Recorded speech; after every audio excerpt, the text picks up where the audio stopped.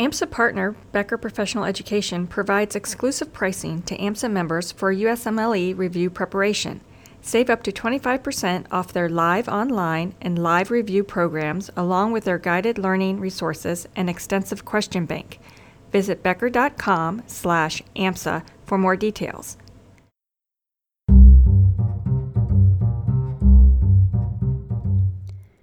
You've just returned from an international elective or global health experience. So what's the next step?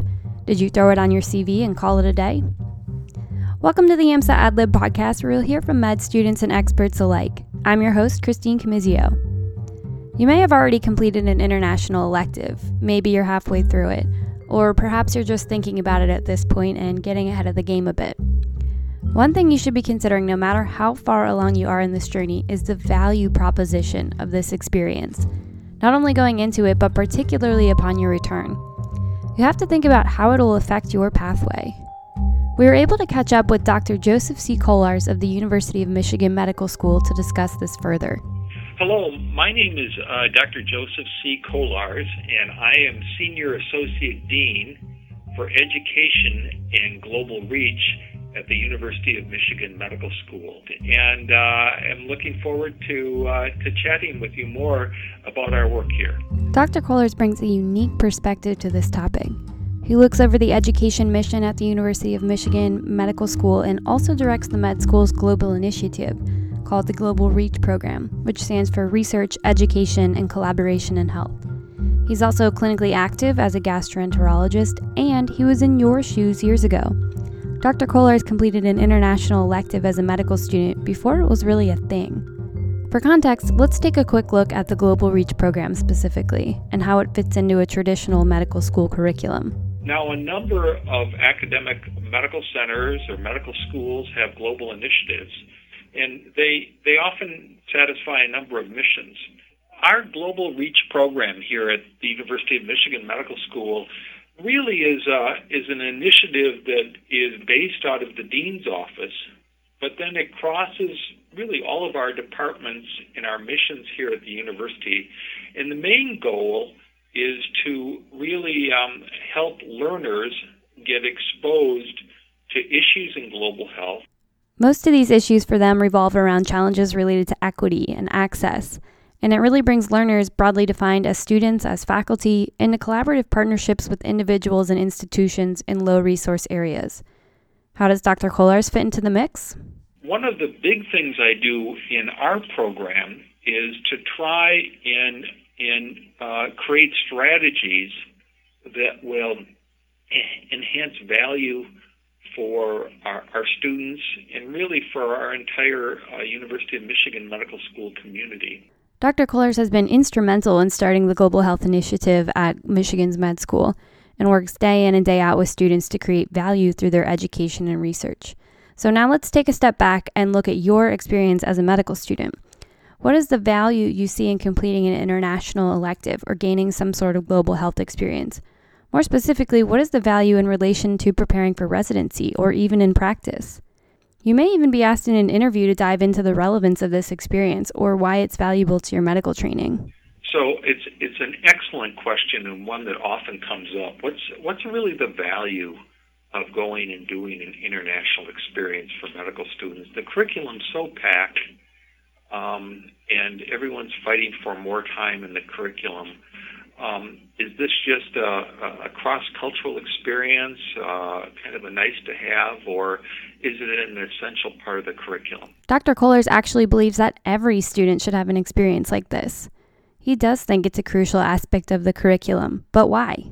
We really learn a lot about ourselves when we change the context, the environment that we're working and learning in. So disease in healthcare is very culturally based. It's very context specific. So I think students learn a great deal about themselves when all of a sudden they have to go into a completely different culture, a completely different language, with a completely different set of resources. It makes you a bit uncomfortable because you're outside of your element. You don't have the usual resources around you. Yet you feel the challenge to try and make something better. Dr. Kolars also thinks that getting into these foreign or different environments challenges your assumptions. And he shared a personal experience of this when he was in Nepal years ago.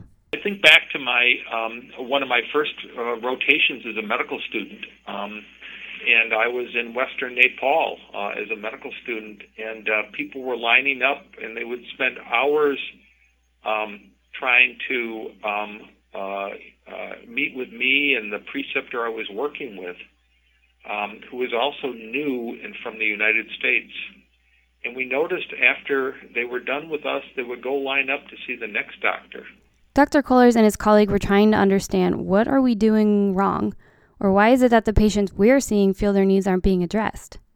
Well, the doctors that the patients ended up seeing afterwards approached Dr. Kohlers and his colleague and explained it to them. They said, you've got to tell the patients something that they can do or modify in their own diet or their own lifestyle to make them feel like they have more control over what's happening with their health. So in this culture, you can't just assign a cure or a treatment to a pill or to a medical intervention. You have to do something with their behavior that they have control over, that they can change. So if you don't tell them something to do with their diet, they'll feel like they got a recommendation. And how does that translate into practice?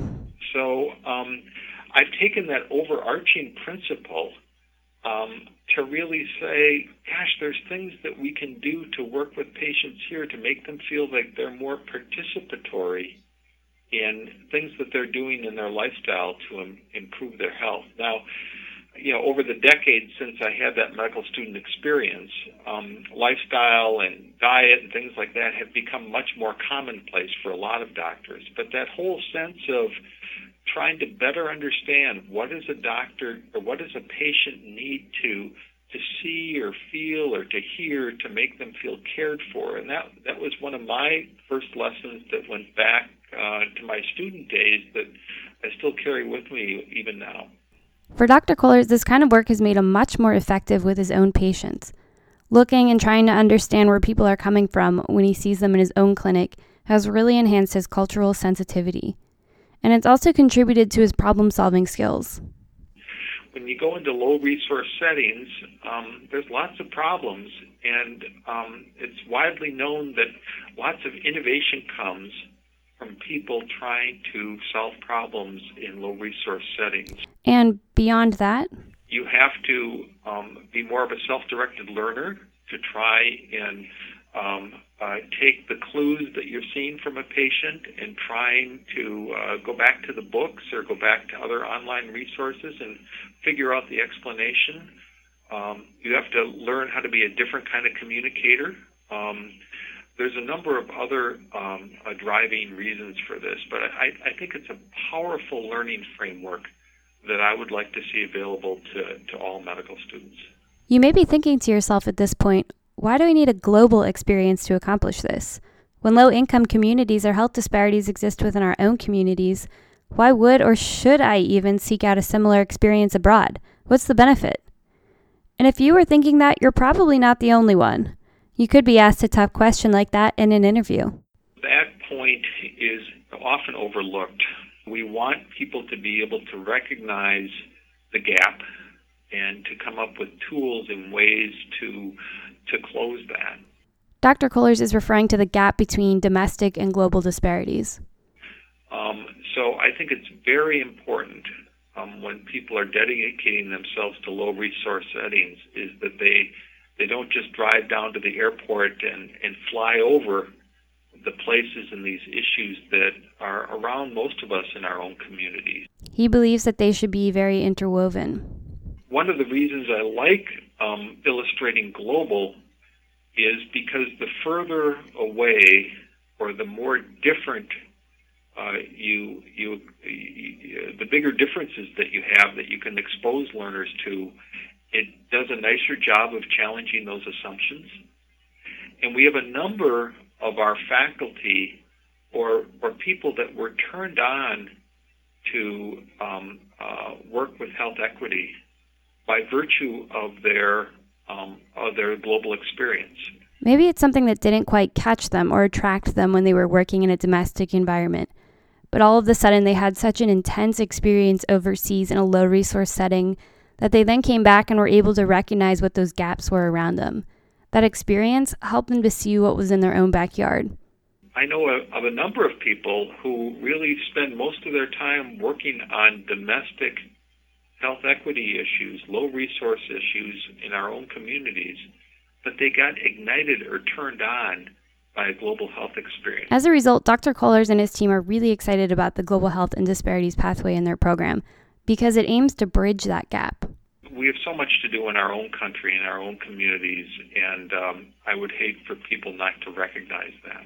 Dr. Kohlers shared how both his own international experience impacted his outlook and career path, as well as several of his colleagues.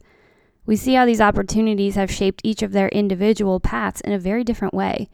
So how did each of them come to that conclusion? How did they carve their path from their experience?